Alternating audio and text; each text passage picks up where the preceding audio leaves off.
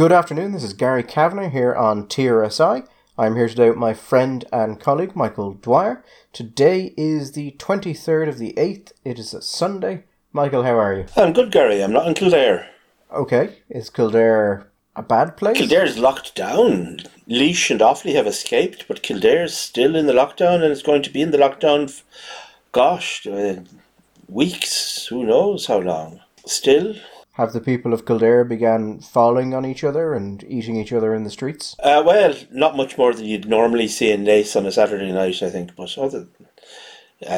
I'm sure the people of Kildare will bear it stoically, as they shun in and out in their tens of thousands to Dublin every day. So there's one story, Michael, that in political news in Ireland, because I was saying today, we've been talking a lot about foreign news, mostly American. We should focus more on Irish news. And one story, which I think is at its base totally uninteresting, has just grown to consume all other news items, somehow. Yes. The thing they're calling Gulfgate.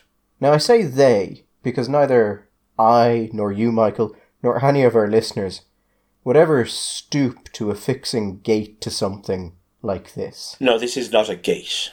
No. This has not risen to the level of a gate. This isn't even a fence. However, having said that, I think they should all be taken out and burnt in the public square, and their children should be sold to the slavers. And not the good slavers, Michael. No. The kind of slavers who put them to work in the uranium mines. Bad slavers, the ones you get on the other side of Tatooine. Or sell them to the Chinese for parts. Listen, Gary, what the slavers do with them is their own business. I'm not going to start quibbling. I think, of course, that we should use the money that we get from the slavers to give to BLM as part of our reparations package for all of the money that we've made out of colonialisation and slavery and the exploitation of the third world. It'll be good for PR as well. Absolutely. We'll give them a cent on the dollar, maybe? Oh, I don't know. I was thinking a bit more than that now, you know.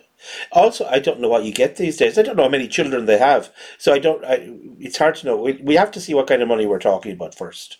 We could sell tickets to the Auto da Fe. So, moving back from us and our urge to sell children into slavery, back towards the people who are in trouble for the things they've said in public, yes. Michael. Phil Hogan. Phil Hogan is Big Phil. He's in a bit of trouble. People are saying he should resign, and it looks like, based on what some newspapers are saying today, that Phil was actually at a different golf thing recently. Oddly recently. Yes. Recently enough that it might be problematic from him. Although my understanding is that Phil is classed as an essential worker, so a lot of the regulations don't go by on him. I have enjoyed seeing people saying that he should resign, and if he doesn't resign, he should be sacked. Because when I hear someone saying, we should sack an EU commissioner, like you don't even know. A lot of people who I've been seeing on social media today, and I've been spending more time than I would like on social media in the last couple of days, Gary, it's not a nice place.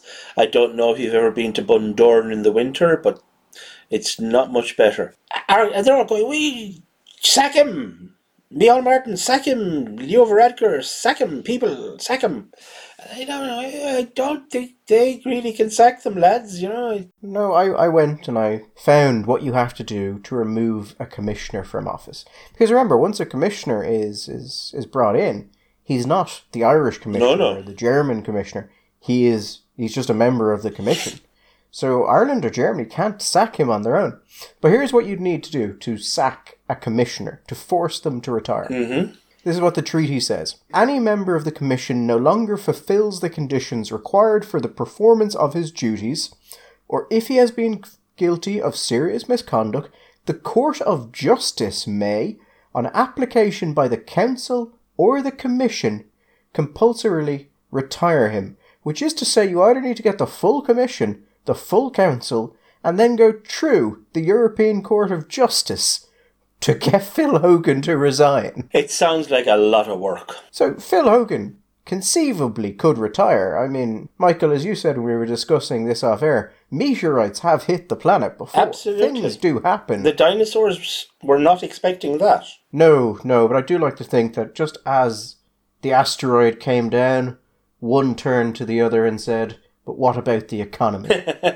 I hear Phil Hogan's under pressure. I love the idea of it. And you're reading these things like, well, the Taoiseach and the Taoiseach have both asked Phil Hogan to consider his position. I love that phrase, to consider his position. Yeah, I'm sure Phil Hogan did consider his position, and his response was basically, my position is that you should go fuck yourself.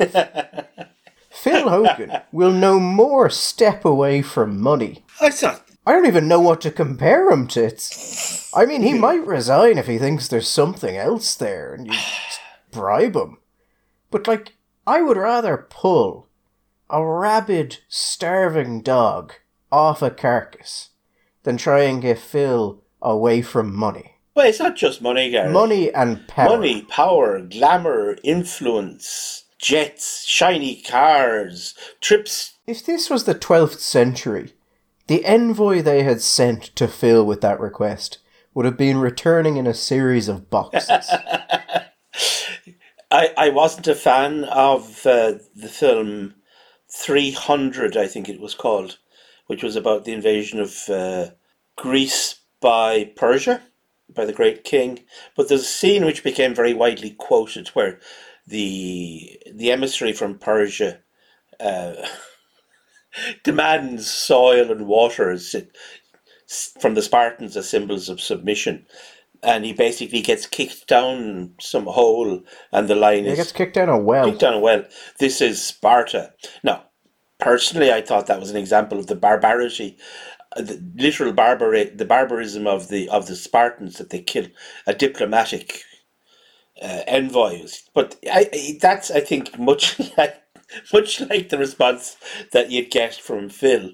If there was a well or a bog handy to drop you in, would you ever fuck off? So, I mean, he might go. If he thinks it's to his advantage, he might go. But it's not something that Leo or Martin can do to him. He might go if there was a sense that there was a real danger that the Commission was going to take it out. Because, let's face it, the COVID thing isn't just an Irish thing. It's a pandemic, it's a European thing. And they may take it seriously that he has broken... Now, let's be careful in our language. Several people were giving out today about the fact he'd broken the law. To my knowledge, he hasn't broken any laws. They're not even regulations, they're guidelines. And whatever he's done. But they may take it, they may decide that it is good for one man to die for the sake of the people, you know. Or they may, like the old, as Voltaire said about the English when they executed Admiral, whatever his name was, you know. Sometimes you do these things to encourage the others. So maybe the Commission will make a move. Now, if he thought there was a chance of that, no man is going to stand around and wait for the Commission and the Council to get together to kind of quasi-impeach him, send him to the court, and then to be forced. That would be humiliating and horrible, and would probably impact on your capacity to get a decent job in the United Nations or the World Bank or whatever the hell you want to do afterwards. So, in those circumstances, yes, I can imagine. But that does seem like an awful lot of work. And the European Commission is not noted for its... responsiveness, shall we say. And neither, Michael, and this I think is important, is Phil Hogan noted for his willingness to forgive slights and those he feels he has been wronged by, sometimes many years ago. There are those who say that Phil is actually a sensitive man, thin-skinned, easily offended, and remembers those slights. I don't know. I've always found him perfectly amicable, quite a degree of bonhomie to him. He's a big, tall man and confident. Exudes... He looks like a commissioner. He walks around like a man who should be a commissioner. But if indeed he does have that characteristic to his temperament, then yeah, there are those who might be on their list who won't be getting Christmas cards next year. I mean, and there are those who might, if they pushed for this, be told in no uncertain terms by Phil exactly how he will remember this and how long he expects to live. Actually, by the time the podcast on Friday went live, we've been talking about how Darragh would have to resign because of the wider thing. By the time the podcast went up, he had actually already resigned. Dara has done it right. He came out straight, full, uncomplicated apology. Bang, the next day he's gone. He's done it in such a way, 6 months' time, Dara can come back. No, and he can... Dara, I think, of all the people who were there, in a while, it can start being mentioned that he was only there because a close friend of his family and someone who he felt he had to support was being honoured at the event.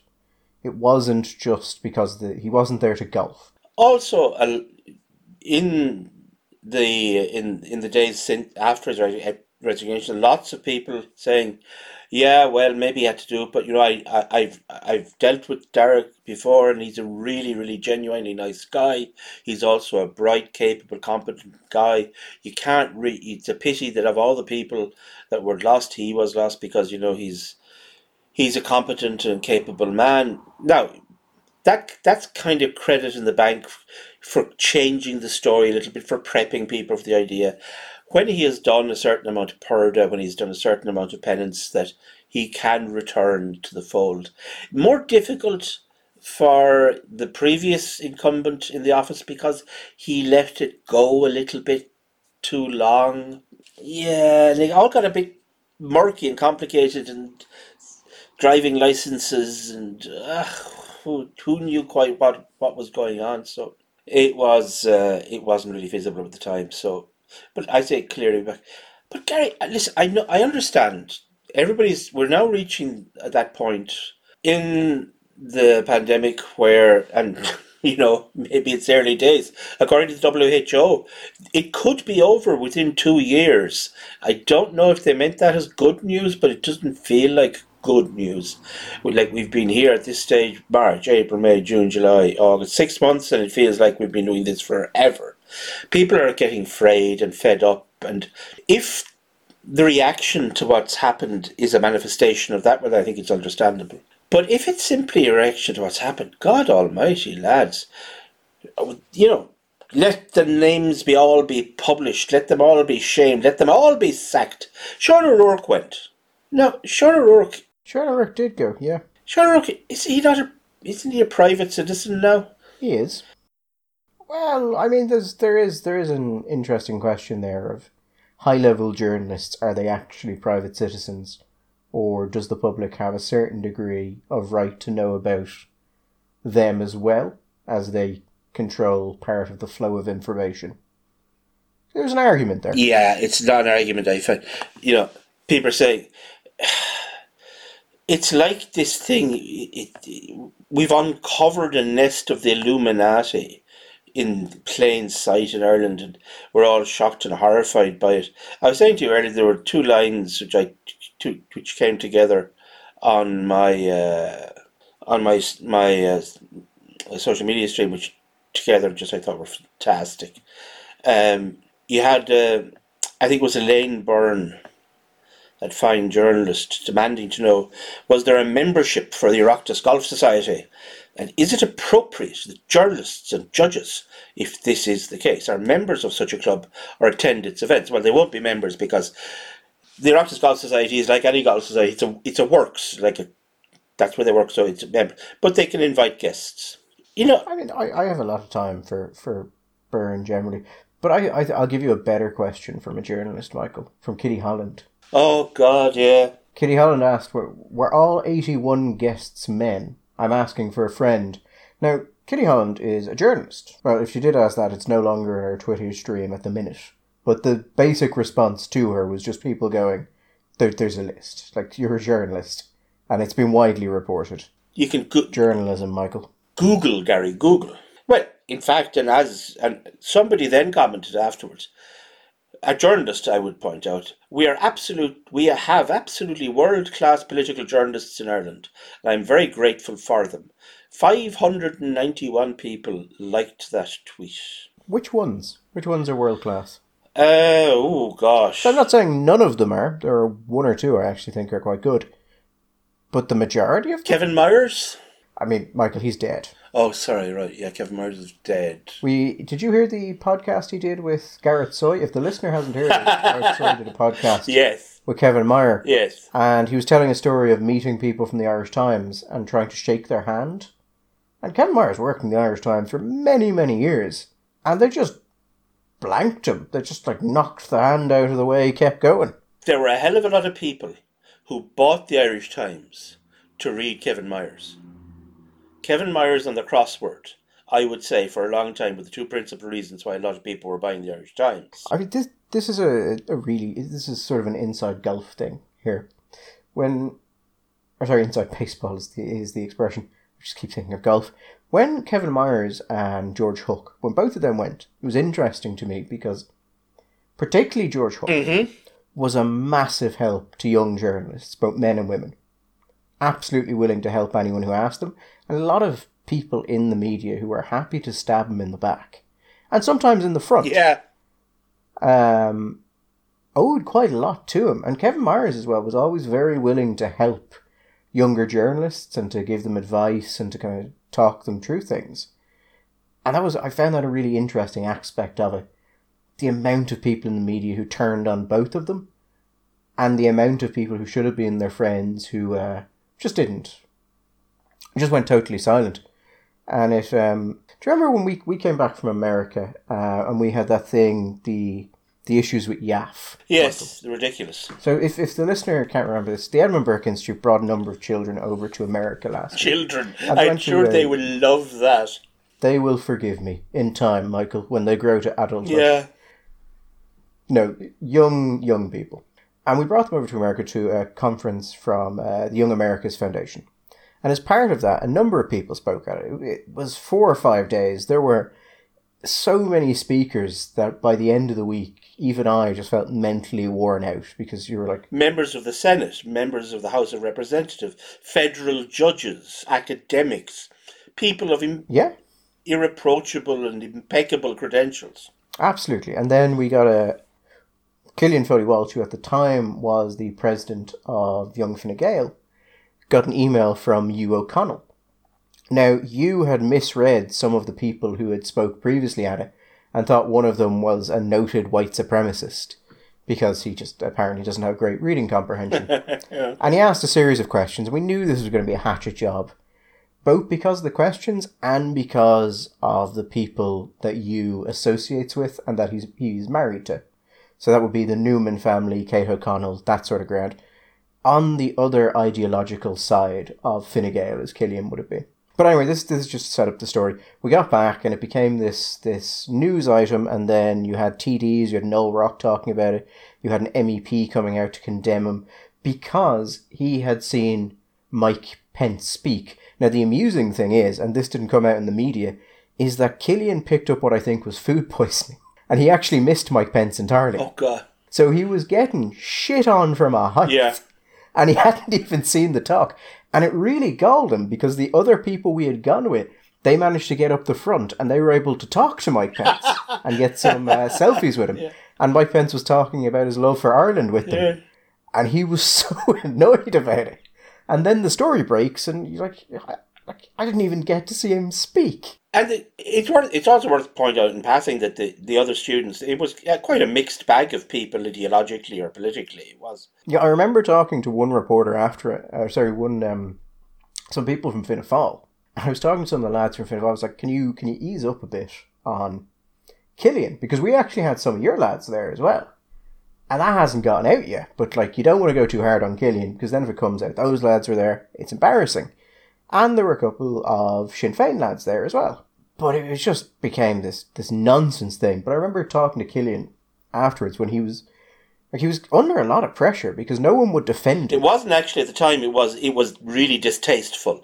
It wasn't actually a story. It had been turned into a story, and by being in the papers, it became a self-justifying fact that it was a story. The Independent, then I think the Examiner came in, and it was really nasty. The Examiner, the Independent, it became the Times. I think touched on it as well. All incredibly negative towards it. And I remember talking to him about it, and I was saying, look, what's going to happen here is that there are going to be people who'll turn against you, and that's going to be pretty bad.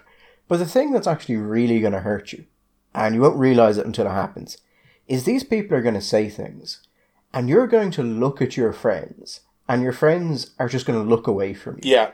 And they're not going to say anything. They're not going to get involved, and they're not going to help you. Now, there's an upside to that in that after this, you'll have a fair idea who your real friends are.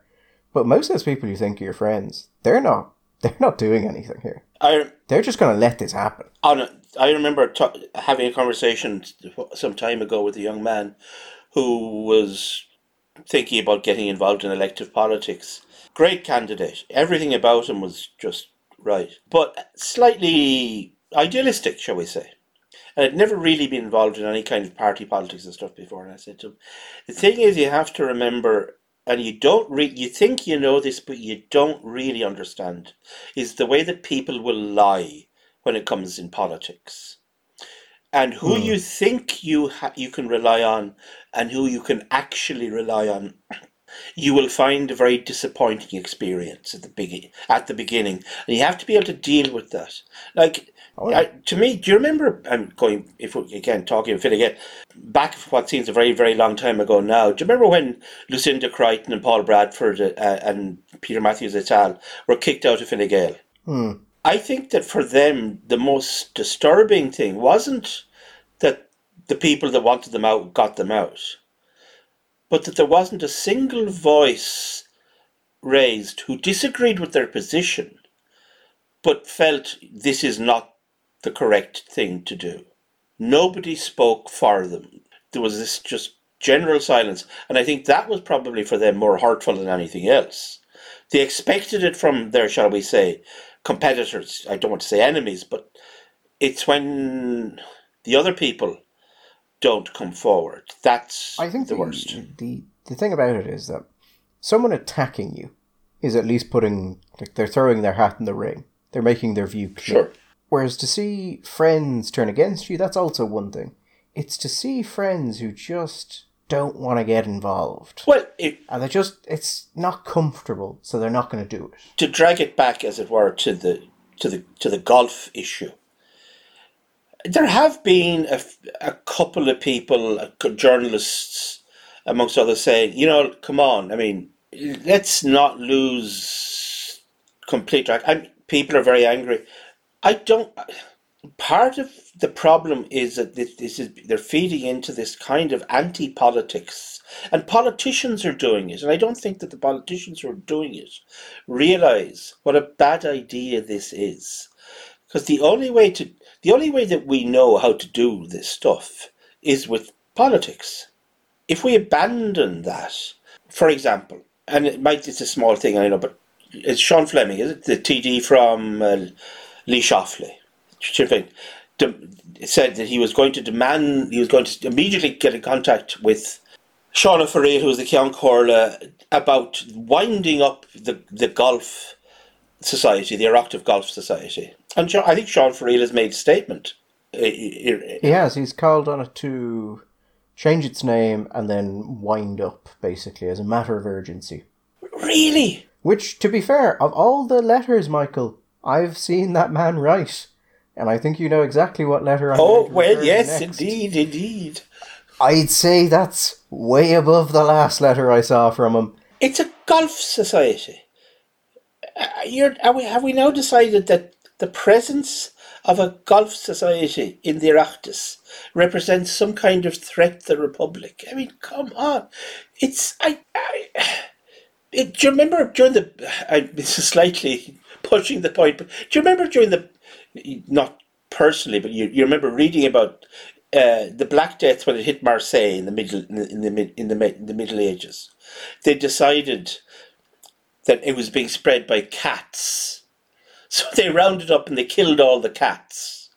Well, it turned out that wasn't actually a particularly helpful thing to do when the thing was being spread by the rat population. The rats actually thought that was a pretty helpful kind of a thing to do. I don't think that shutting this is what we think is a sensible and useful way of doing politics, is we're going to close down the Golf Society. Well, I think there are people who play five-a-side football, in the Oireachtas Kerry, And we know that they have been previously involved in plotting and hatching before. There may be maybe a hurling club in there. God knows, there may be people who play bridge. Are we just get rid of them? Are we going to get rid of anything where people can socialise and possibly meet other people? Are we going to decide that the best thing to do is all politicians should live in a hermetically sealed bubble where they only can talk to each other and only breed with each other? I don't know if that's a good plan for evolution, by the way. What do you think about Sean's statement about why he wrote that letter, actually, Michael? You know what? On things like that, I tend to take probably an excessively liberal view. I think an awful lot of the time, Irish TDs are incredibly busy doing busy work at a constituency level. And I think in the same way, they don't maybe pay the kind of attention that they should do. Like, with this golf thing, I think it's a similar kind of thing. The golf, it was really stupid. When they got there and the new regulations had been announced, the new restrictions had come in, they should have got there and thought, you know what, we'll play the golf and then we'll just go home. We'll just leave it. But the thing had been planned and somebody came and said, no, we checked, it's all right as long as we divide the room into two, it'll be grand. Now, these people are professional politicians. Irrespective of whether or not the regulations allowed it, although, and it seems to me they didn't, insofar as the regulations, because the group of having 50 people in a room is specific to weddings, not to golf dinners. That was the exception. They were specifically allowed as an exception for weddings. Although, why it's safe for a wedding but not safe for something else is something which eludes me. They should have arrived and thought, you know what, this is a really bad optic. This is not a sensible thing to do, and gone home. But I don't think that I don't honestly believe that it was an act of arrogance of, oh, well, we're above everybody else, fuck the proles, we're going to do it anyway. I think it was just silly and unthinking, and it's also a human thing where there's a few of them thinking, God, jeez, I don't know. Somebody else says, no, it'll be grand, it'll be all right, which is a very Irish, maybe, way of doing it. Well, that's why I think Dara's way of doing this is probably the right way. Because now it's being put about that he was just there, for the honouring of a family friend, and that he wasn't comfortable being there, but he got there and he just kind of went, well, I kind of feel I have to be here for the family. And people may say that makes no difference, but I think to most Irish people, the thought of just being kind of socially mortified into staying there is actually very, very reasonable. Absolutely. And I remember that when this whole thing was becoming a serious issue back, sort of, shall we say, late February, and I was doing some workshops around the country, and because I'm in the crosshairs of the target of this very clever virus. I know it's a clever virus because it said in the papers today, this virus is intelligent, but our politicians are not. I stopped shaking hands with people, and I was talking to other people who were very aware of the issue about, say, not shaking hands and not contacting and hand sanitizing and all that, but weren't doing it. Were shaking hands and greeting people because of social embarrassment. And I remember saying to a friend, you know what?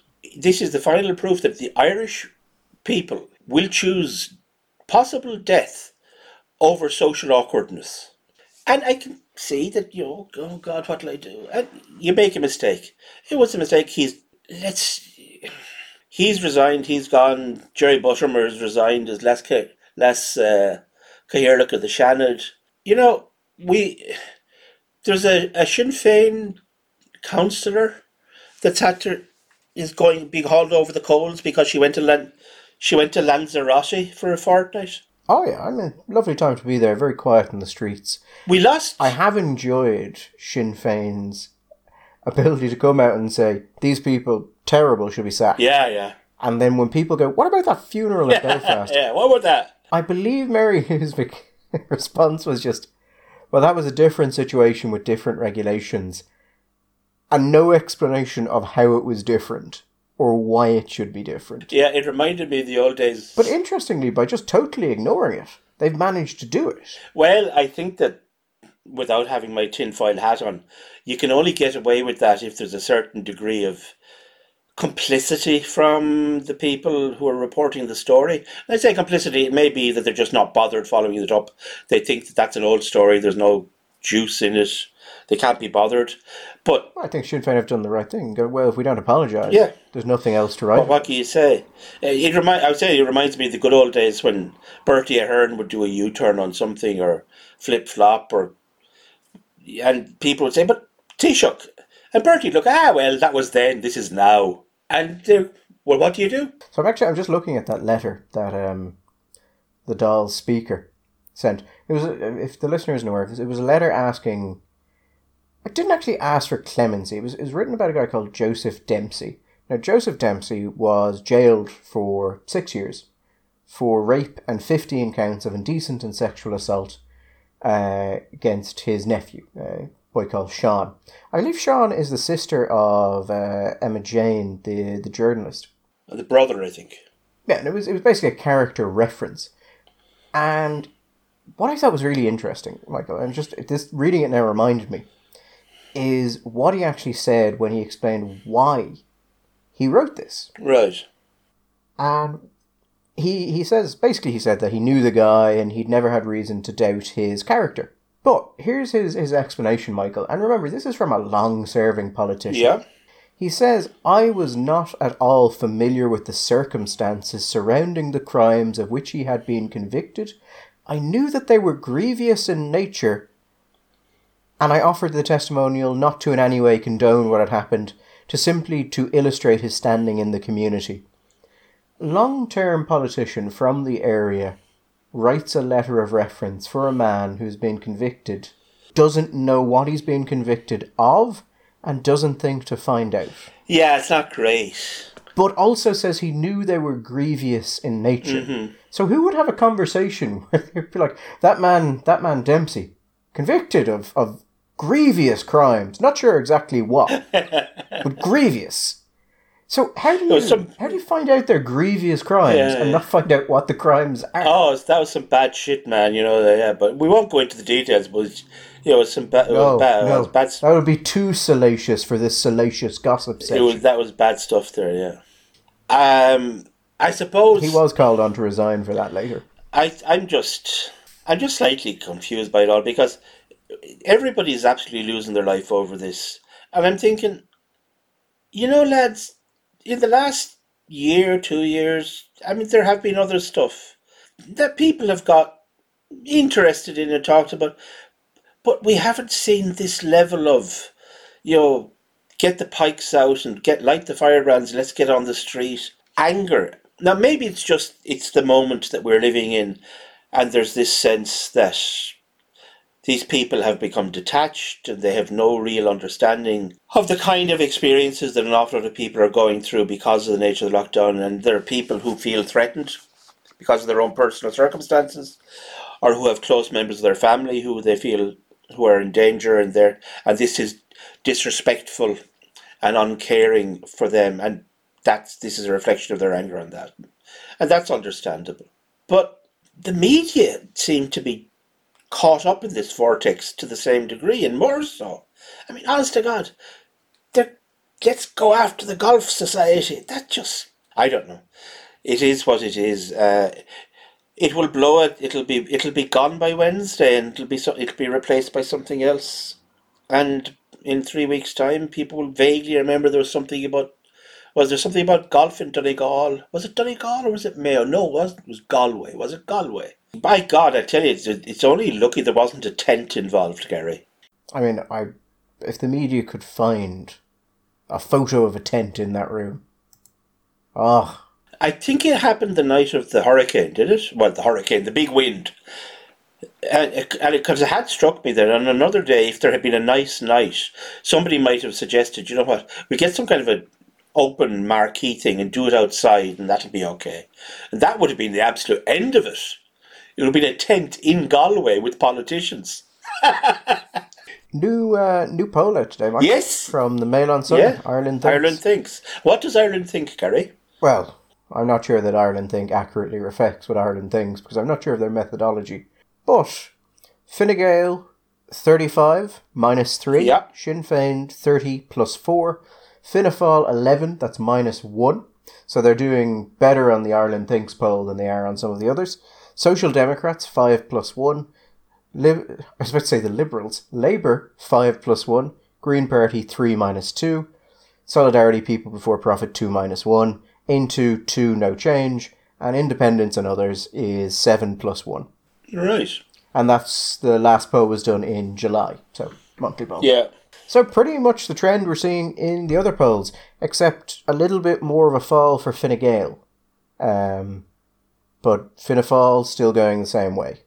That is one of the funniest things, though, Gary, about all the commentary when you see all the stuff in social media, is that every so often somebody will interject and say, yeah, but remember, Fine Gael are in government too. Michael, I've got to say, I have loved seeing the Fine Gaelers come out of the woodwork to say, well, no one is surprised that Stephen Donnelly is struggling in health. He never had the experience. Oh. To which you sort of go, you put a fucking high school or college dropout in charge of it.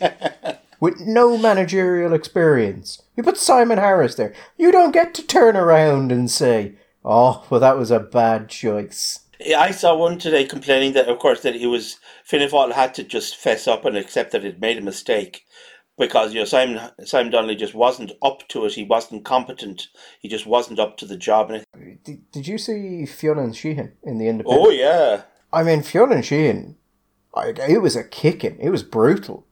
He quoted a civil servant. Now, you can always find a civil servant to give you a terrible quote about a politician. Yeah. It's just you usually don't use them. Like, you don't use ones of a certain level of insult easily. Yeah. But Fionn uses one from a civil servant saying that Stephen Donnelly is the biggest bullshitter in the Dáil today. There's a fair bit of competition around that one. But I don't get it, because it is a level of vitriol, even if it's true. It is a level of vitriol that has not been applied to the previous to Fine Gael's health minister. So why is it now suddenly? Well, now we're going to talk about competency, and now we're going to talk about these things. Like, well, you weren't talking like this when Simon Harris had that issue with nursing homes. No. You weren't talking like this during parts of the cervical check issue. That went away quite quickly, actually. This wasn't really the issue, when not to constantly harp on it, the Children's Hospital seemed to, that just went on bubbling along. It never became a great revolution, and he was able to come out and furrow his brow and say, we're doing our best, and we have it under control now. And yeah, I still love the fact that the representative on the board sent by the Minister for Public Expenditure was there in a private capacity. That was one of the best ever. That's because and we didn't get the answer, and I'm not sure anyone asked the question of just, what about your personal life qualified you to be on that board in a private capacity? What? Totally devoid or totally detached from your departmental experience. That you'd never even mentioned it over coffee to the minister. Oh, by the way, that thing I'm doing in my spare time? Just so you wouldn't, as a heads up to the Minister of Finance, be like the budget on that thing, lad. You wouldn't believe it. Just not even a quiet word into the ear. No. Just to let you know. Was Brendan? No. Brendan Howlin was the minister, wasn't it? You could imagine he was saying, listen, Brendan, you would not believe what's going on over there. But I can't talk about it because I'm there only in a private capacity. It's just Chinese walls, Brendan. Absolutely. Chinese walls. Chinese walls or Chinese whispers? Didn't someone walk through those, Michael? I don't know. I think it was Copperfield walked right through the Chinese wall. Famous illusion. I think the worst part of it with Donnelly as well is the fact, other than the fact he's there a wet weekend, so his competence or otherwise he got into trouble trying to say something which was actually eminently sensible that nobody else has tried to do. I suspect, and I have no proof of this, I could be absolutely wrong, I suspect that article isn't because of anything that he did. I think what happened, and you may not have seen this, there was a briefing recently where basically he has a new advisor, Colette Sexton, and she started trying to tell people in the media that they couldn't ask certain things. Yeah. And I suppose she could have been kind of going, look, this is meant to be about health. I want to keep it about health. But the media did not like the tone and they didn't like the suggestion. And then this article comes out. And I think there might be a little bit of a Donnelly, like, keep your dog on a lead here. Yeah, I think... Like, you don't get to do that to us. Or we do this to you. I don't want to misattribute the quote, but I think it was Fionn said something on Twitter. Maybe it wasn't. I don't think Mr. saying, Minister, you don't get to tell journalists that they can't ask questions, that a functioning media is absolutely central to the health of any democracy. You don't. Fionn Sheahan called Colette Saxton a lackey. Yes. A lackey trying to censor the questions being put to him. Yeah. And that a free press was the cornerstone of democracy. Yeah, that's it. So I would suspect there was a little bit of a now make sure that doesn't happen again. There may be a bit of a slap involved in that, all right. As regards, here's a good one. I think I throw it at your head and see if you catch it. I heard a conversation with teachers there. They're talking about the reopening of the schools and whether they were happy, and they're frankly not massively happy about the plans as they're being outlined in school to school. And one came up with this idea. There's a certain charm to that. That she said, because everything has been so hurried. I don't know, did you see the story about the buses?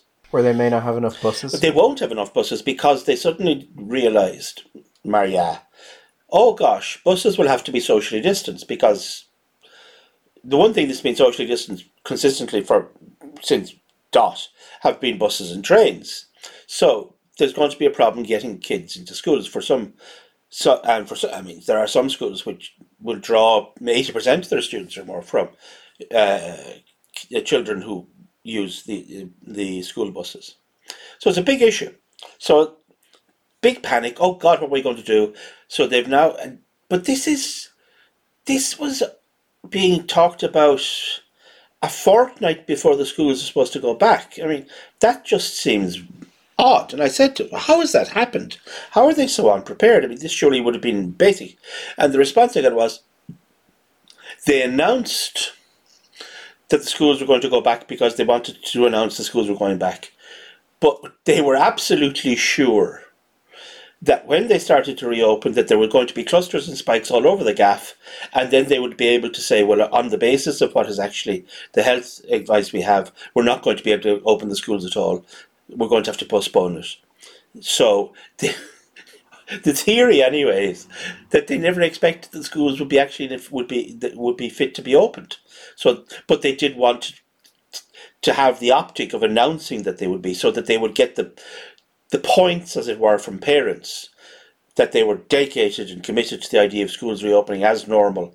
But then something happened, and what can you do? And now it's a bit tinfoil, but I think I quite like that as a theory. And it would explain a lot of stuff that's been going around about stuff that's happening in schools and physical. For example, there have to be 2 doors, and I know for a fact that there are schools all over there won't be 2 doors available, and we don't know. I mean, some places they won't be able to do it at all. Some places they're going to be time, and all sorts of little structural works that are going to have to be done, and maybe extra spaces that will have to be found that haven't been found, that won't be found. Certainly, at the idea of that you have a big bang on the last Monday in August, and bang, all the kids will be back. That's not going to happen. No way. I mean, there's a school locally here, and it's going to be probably 3 weeks, assuming everything goes well, before all the kids are in the school. So, anyway, I'm throwing it out there as a notion. I think it has something to it. Because there is that element about this at the moment, isn't there? As something will turn up, We'll say we're going to do it, and fingers crossed, something will happen and we'll get off the hook. But unfortunately, whatever about the last government getting lucky on stuff, this government ain't getting lucky on anything. No. In which case, Dara Cleary may actually be the best positioned. Yeah. Because he's gone. He's out. Minister for Agriculture, just before Brexit, that thing everyone seems to have forgotten is happening. before that comes around the corner, may not be a bad thing. Also, of course, we're now being set up for the notion: how long will this government last? Was it the Independent? Was it again? Was it Finan again asking the question? How long can things last? What was the phrase? Leo's patience is running thin with Mihal. I mean, I do feel sorry for Fianna Fáil in that all they tried to offer the media, all of that money, all of that, we've got to fund everyone from a central pot, doesn't seem to have bought the Independent. In fact, something seems to have pissed the Independent off mightily. Something has really annoyed them. I don't know. It's almost like Dennis O'Brien was still at the helm, which he is not. And Dennis, of course, fine, upstanding businessman with well-known connections to the Fine Gael party. Not that would have affected the way he dealt with the Independent, I'm sure. But people with Independent might want it to be nice and please him, because the way you want to please your boss, particularly when he's a charismatic kind of a character. That's not how you do that at all. See, if you do that, people are only there to make you happy. And if anything ever happens, then they'll change. What you do is when you control hiring, you put in people who'll do what you want them to do because they want to do it themselves. What's the famous quote? And then when you go, things just really continue. What's the famous quote about the British journalist? Why would you bribe a British journalist when you see what he'll do without any bribes at all? What a time. What a time to be alive. It is shocking the ability to which Leo and to a certain extent Ryan are just not in government. It's brilliant. It is absolutely fantastic. The capacity. And I can see them selling it to Martin as if they're giving him a gift. Yeah. Like, we'll let you be front and centre. You'll have all the PR. You will be the man everyone looks to. And him going, yes, that's exactly what I want. And then after, the last 3 weeks ago, just sitting down going, I think they may have fucked me. You see, you're saying they're giving him a gift. I'm sorry, but immediately... It's just a giant wooden horse with neon underlays. Shiny wooden horse. And he's going, look at this lovely horsey. Look, bring this lovely horsey in. Glowing like it's a fucking disco ball. Is that a door? No, don't look at the door. That's not a door. That's where the varnish hasn't finished drying. It's got a radiation symbol nailed to the front of it. Yeah, it's just a lovely horsey Mihal for you and Fianna Fáil. And Mihal, he looks at it and he says, I'll take it into my home and I'll take it into my heart. Absolutely. Let's drag it in there, lads. It'll be lovely. John McGuinness is standing there, just going... silently shaking his head. Jim O'Callaghan said we should have fucking burnt that horse. I told you we should burn that horse. But the horse went unburned and it is now deep inside the city walls. Anyway, speaking of other things deep inside the city walls yesterday, Gary, I don't know, were you out protesting yesterday? I didn't see you on any of the video shots against the lockdown. Against the lockdown, and interestingly, people saying against masks. Where I think that may just be because it's difficult to fit. You want a headline to be short enough. I think they themselves would say they're anti-mandatory masks. Yes. Now, some people may say that the way they talk, it's actually just anti-mask in total. But I think that's a fair distinction to make, and we should just pointed out that I don't think they would accept the phrase anti-mask. So, just so you know, it looked like a fairly good turnout. My thing. So for those who aren't aware, there was a protest against lockdowns and against mandatory mask rules, and basically calling for a number of things. And it was in Dublin today. It was a good crowd. It was a way bigger crowd than I thought. A couple of people have said hundreds. We had some people on the ground there, and they say they figure there were, maybe 3,000, maybe more, kind of give or take. It's really hard to tell the size of a crowd when you're on the ground. Even overhead, it's quite difficult. And it was a substantial thing. What I've been enjoying, because regardless of the protest, is seeing people I knew were tweeting very positively in front of the Black Lives Matter protests, going absolutely mental over these ones. Like frothing at the mouth anger. Anger and derision. Yeah. Then there are those who felt that it wasn't about the mask at all.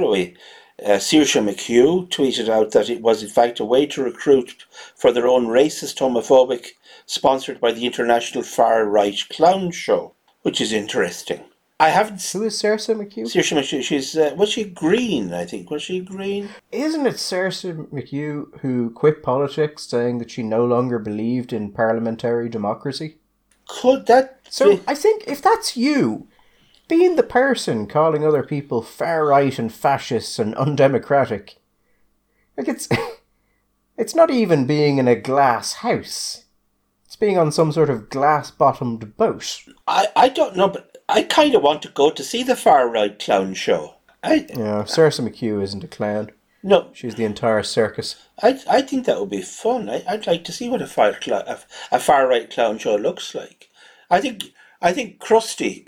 I think Krusty would be good. I think Krusty might be in it. To be fair, I watched some of the recordings of it, and to be fair, I said the Black Lives Matter protests were ridiculous and shouldn't have happened. So I'm going to give exactly the same opinion to this one and say it was ridiculous and it shouldn't have happened. Even though I think these are more... I'm not saying that this is more reasonable a cause, but this is at least calling for change in the country. Well, at least it's apt in that it is to do with issues in Ireland. A number of commentators I saw basically saying that it's time for the government to crack down on these illegal protests.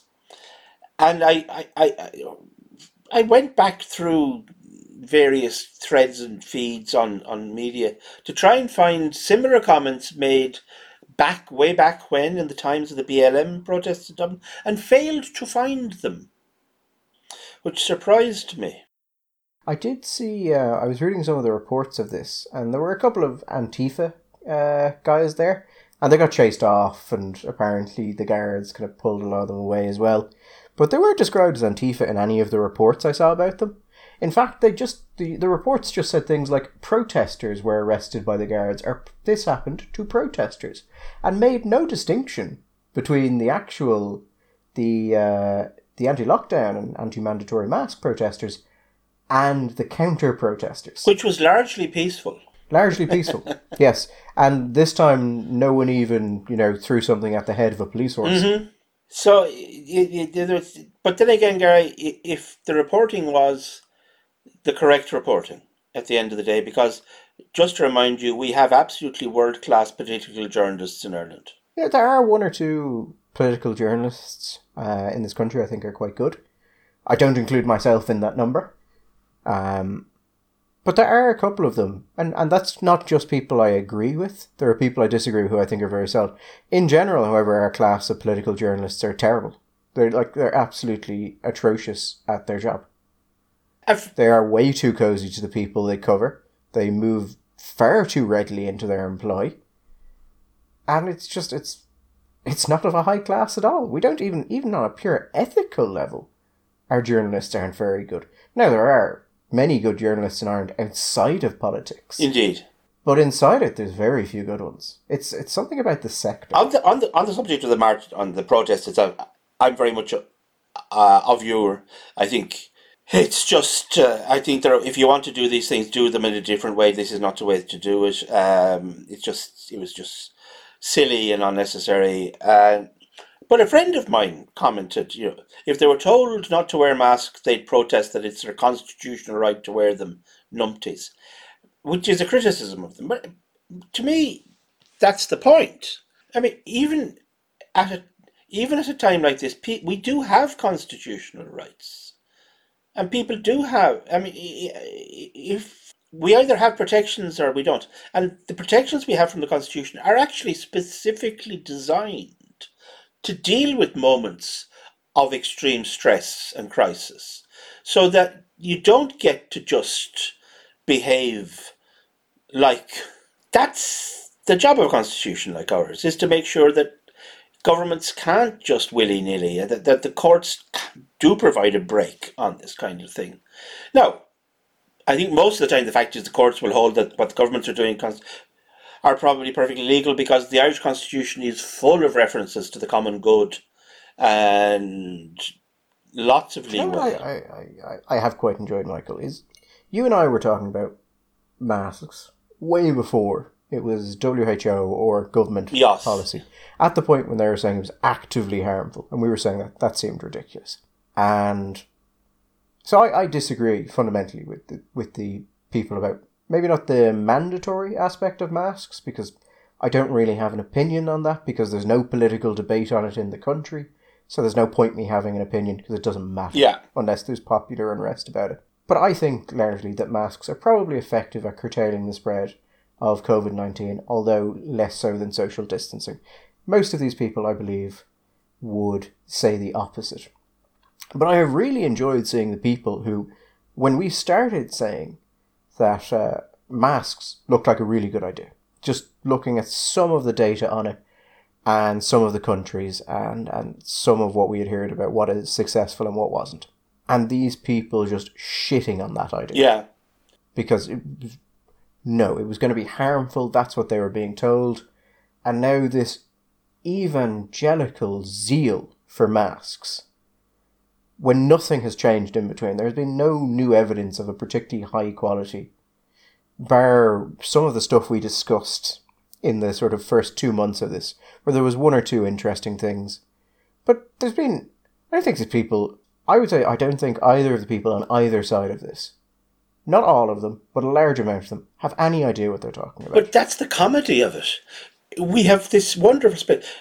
Those people who were parroting the WHO line, when the WHO line was masks bad idea, and CMO masks bad idea, no evidence for masks, don't wear masks, are now all absolutely evangelical for mask wearing, because now the official line has changed and now we're all into masks. The people who are anti-mask now are quoting at me the WHO advice of 4 months ago and the government advice of 4 months ago. And I have to say, so what you're saying is the government was right, and you think that we should have listened on that basis. The government was right and the WHO was right. So you can't say the WHO is just this corrupt part of the world government and then go back and say, but when they said this, they were actually telling the truth. You kind of have to make it. What I have found most interesting about this, just on a slightly technical level, is in response to people constantly saying to me on this no mask, no science, is actually spending quite a bit of time reading a lot of reports that have been written, not recently, but over the last 10 years and more, about the efficacy of masks in different viral situations, like influenza, particularly for influenza. And what I found very interesting is a point that you've raised before, which is the difference between, shall we say, an engineer's perspective and a medical perspective. Again and again, you come across these reports from doctors saying, the evidence is not very strong. The degree of protection is not, there may be some, but we don't know. There may be a little bit of protection, from you getting it. Maybe there's a bit more from you to passing it, And report after report. Now, there are some reports. There was quite a large study done in Japan which suggested there was a strong protective element for children who had been both vaccinated and wore masks, and that the mask element did seem to indicate quite a strong protective element. But that thing that we discussed, that with doctors, unless it's really like massive, they really don't seem to be it's not great. Whereas if you say to an engineer, or I would have said an ordinary person, we have evidence that masks will provide 20%, we'll say, 20% better of an improvement for people passing the virus. They will cut down contagion or infectiousness by 20%. I think most of us would say, well, that's good. That's a significant change. Now, the study that we saw, that we referred to before, and we used from Yale, suggested that ordinary cloth masks would be as regards protecting other people, if the person wearing the mask was infected, around 50% of an improvement and possibly more. That's a very significant improvement. But say it's even less than that. It still is, for what isn't a great cost, and that's the other issue here, isn't it? Shutting your business down is a very big cost. Being told you have to stay inside your house and you can't go out is a big cost. Not being able to go to work, not being able to see your family, that's a big cost. But wearing a mask, how, in the great scheme of things, if there's a 10, 20, 30% improvement, a capacity to reduce contagion, how big a cost is that? I mean, one thing I would also point out is there are absolutely studies that say that masks have relatively little benefit. There are some studies that say they have a detrimental effect. None I've seen have been terribly good, and I don't think they stand up. Yes. But I mean, I've been sent stuff. Like, someone sent me a thing from the New England Journal of Medicine. Yeah. And it was a universal masking in hospitals in COVID-19 age or something like that. He said, you see there, it says right there, that wearing a mask outside healthcare facilities or hospitals offers little, if any, protection from infection. And, it says that people wear masks to deal with anxiety. I looked at what he'd sent me and I was like, both of those points were there.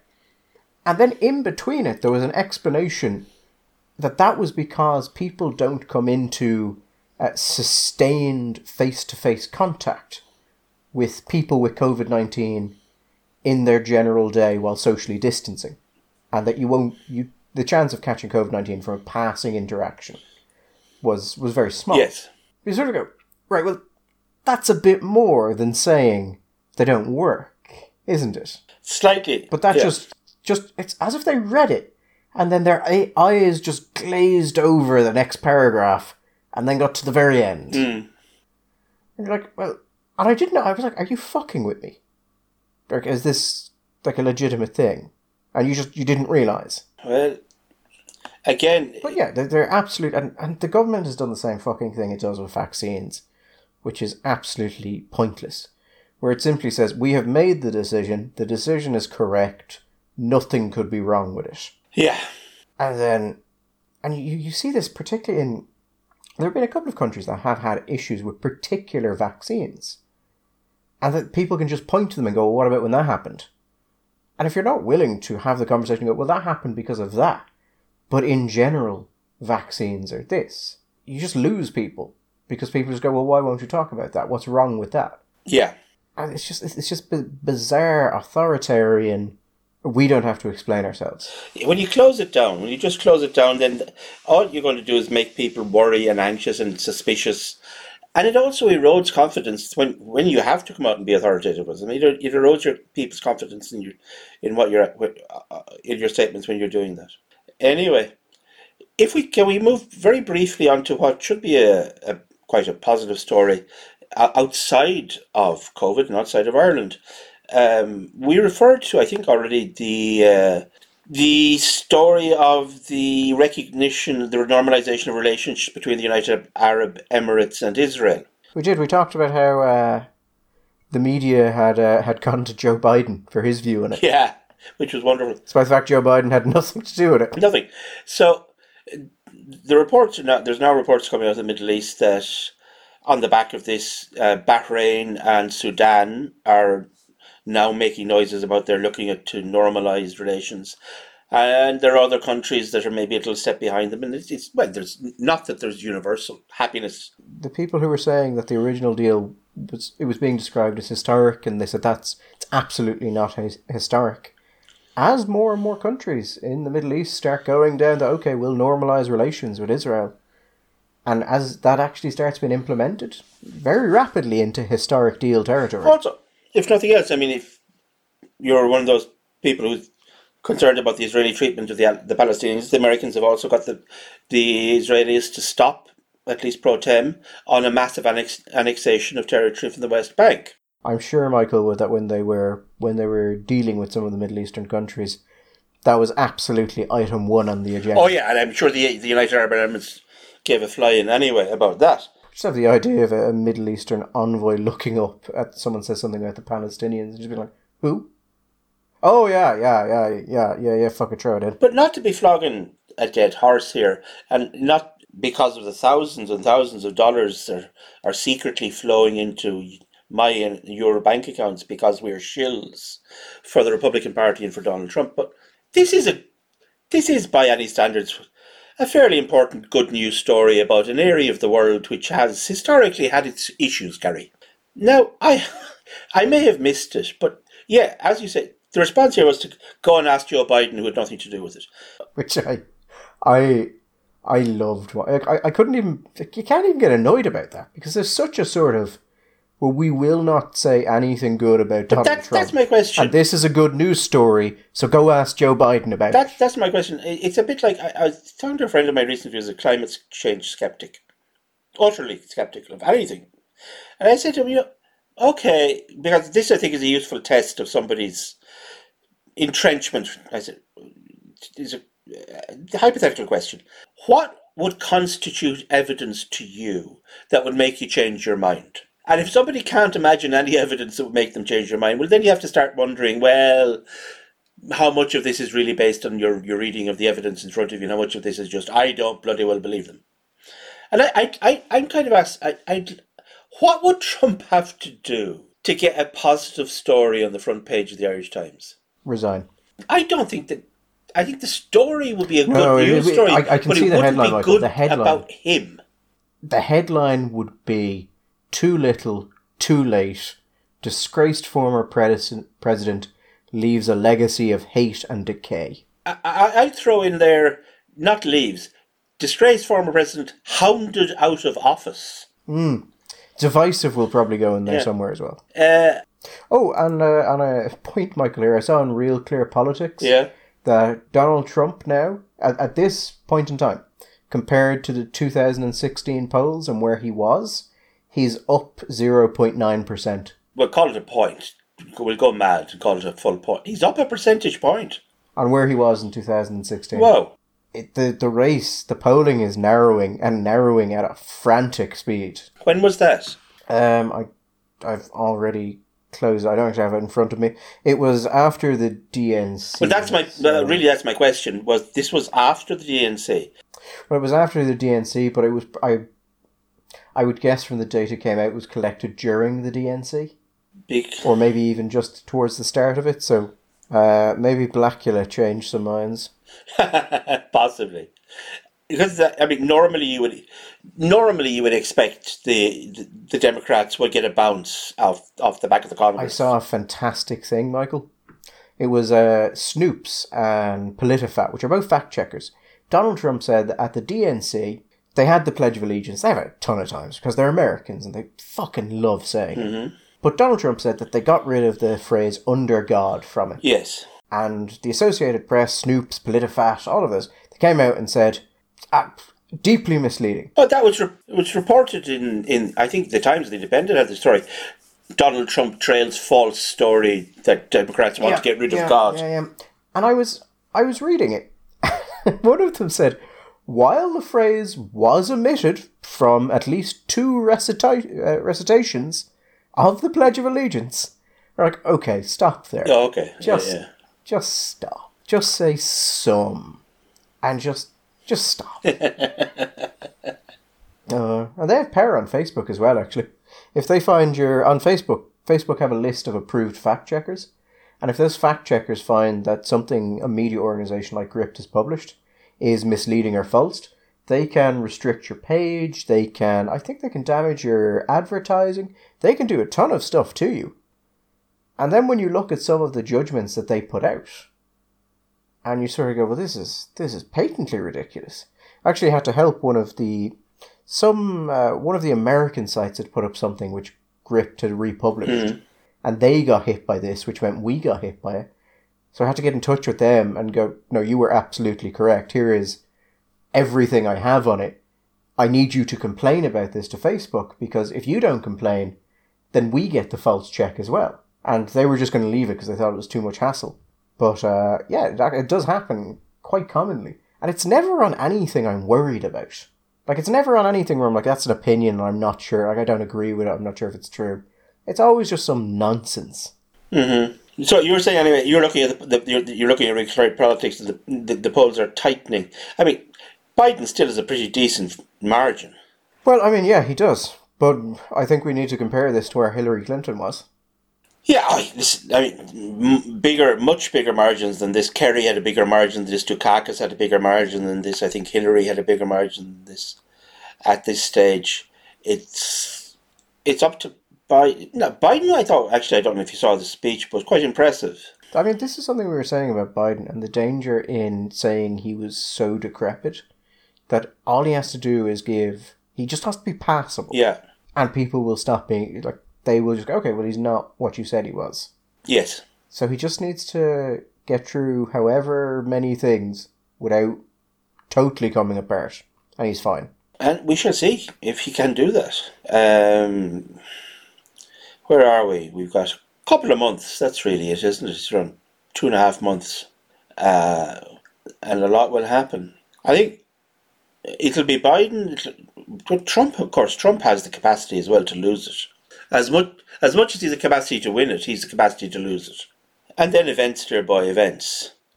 I was looking at I think it was the Wall Street Journal, and they were saying the bull market seems to be just buzzing ahead. They've added 13 trillion in value in the current bull market. We'll see if that keeps going. If the economy bounces hard, COVID. If COVID, I mean, of course, Donald, in his own inimitable way, is now accusing the FDA and the boss of which agency he appointed himself of slowing down the processes by which it can get to third trial, and because they don't want a vaccine to be available before the election day.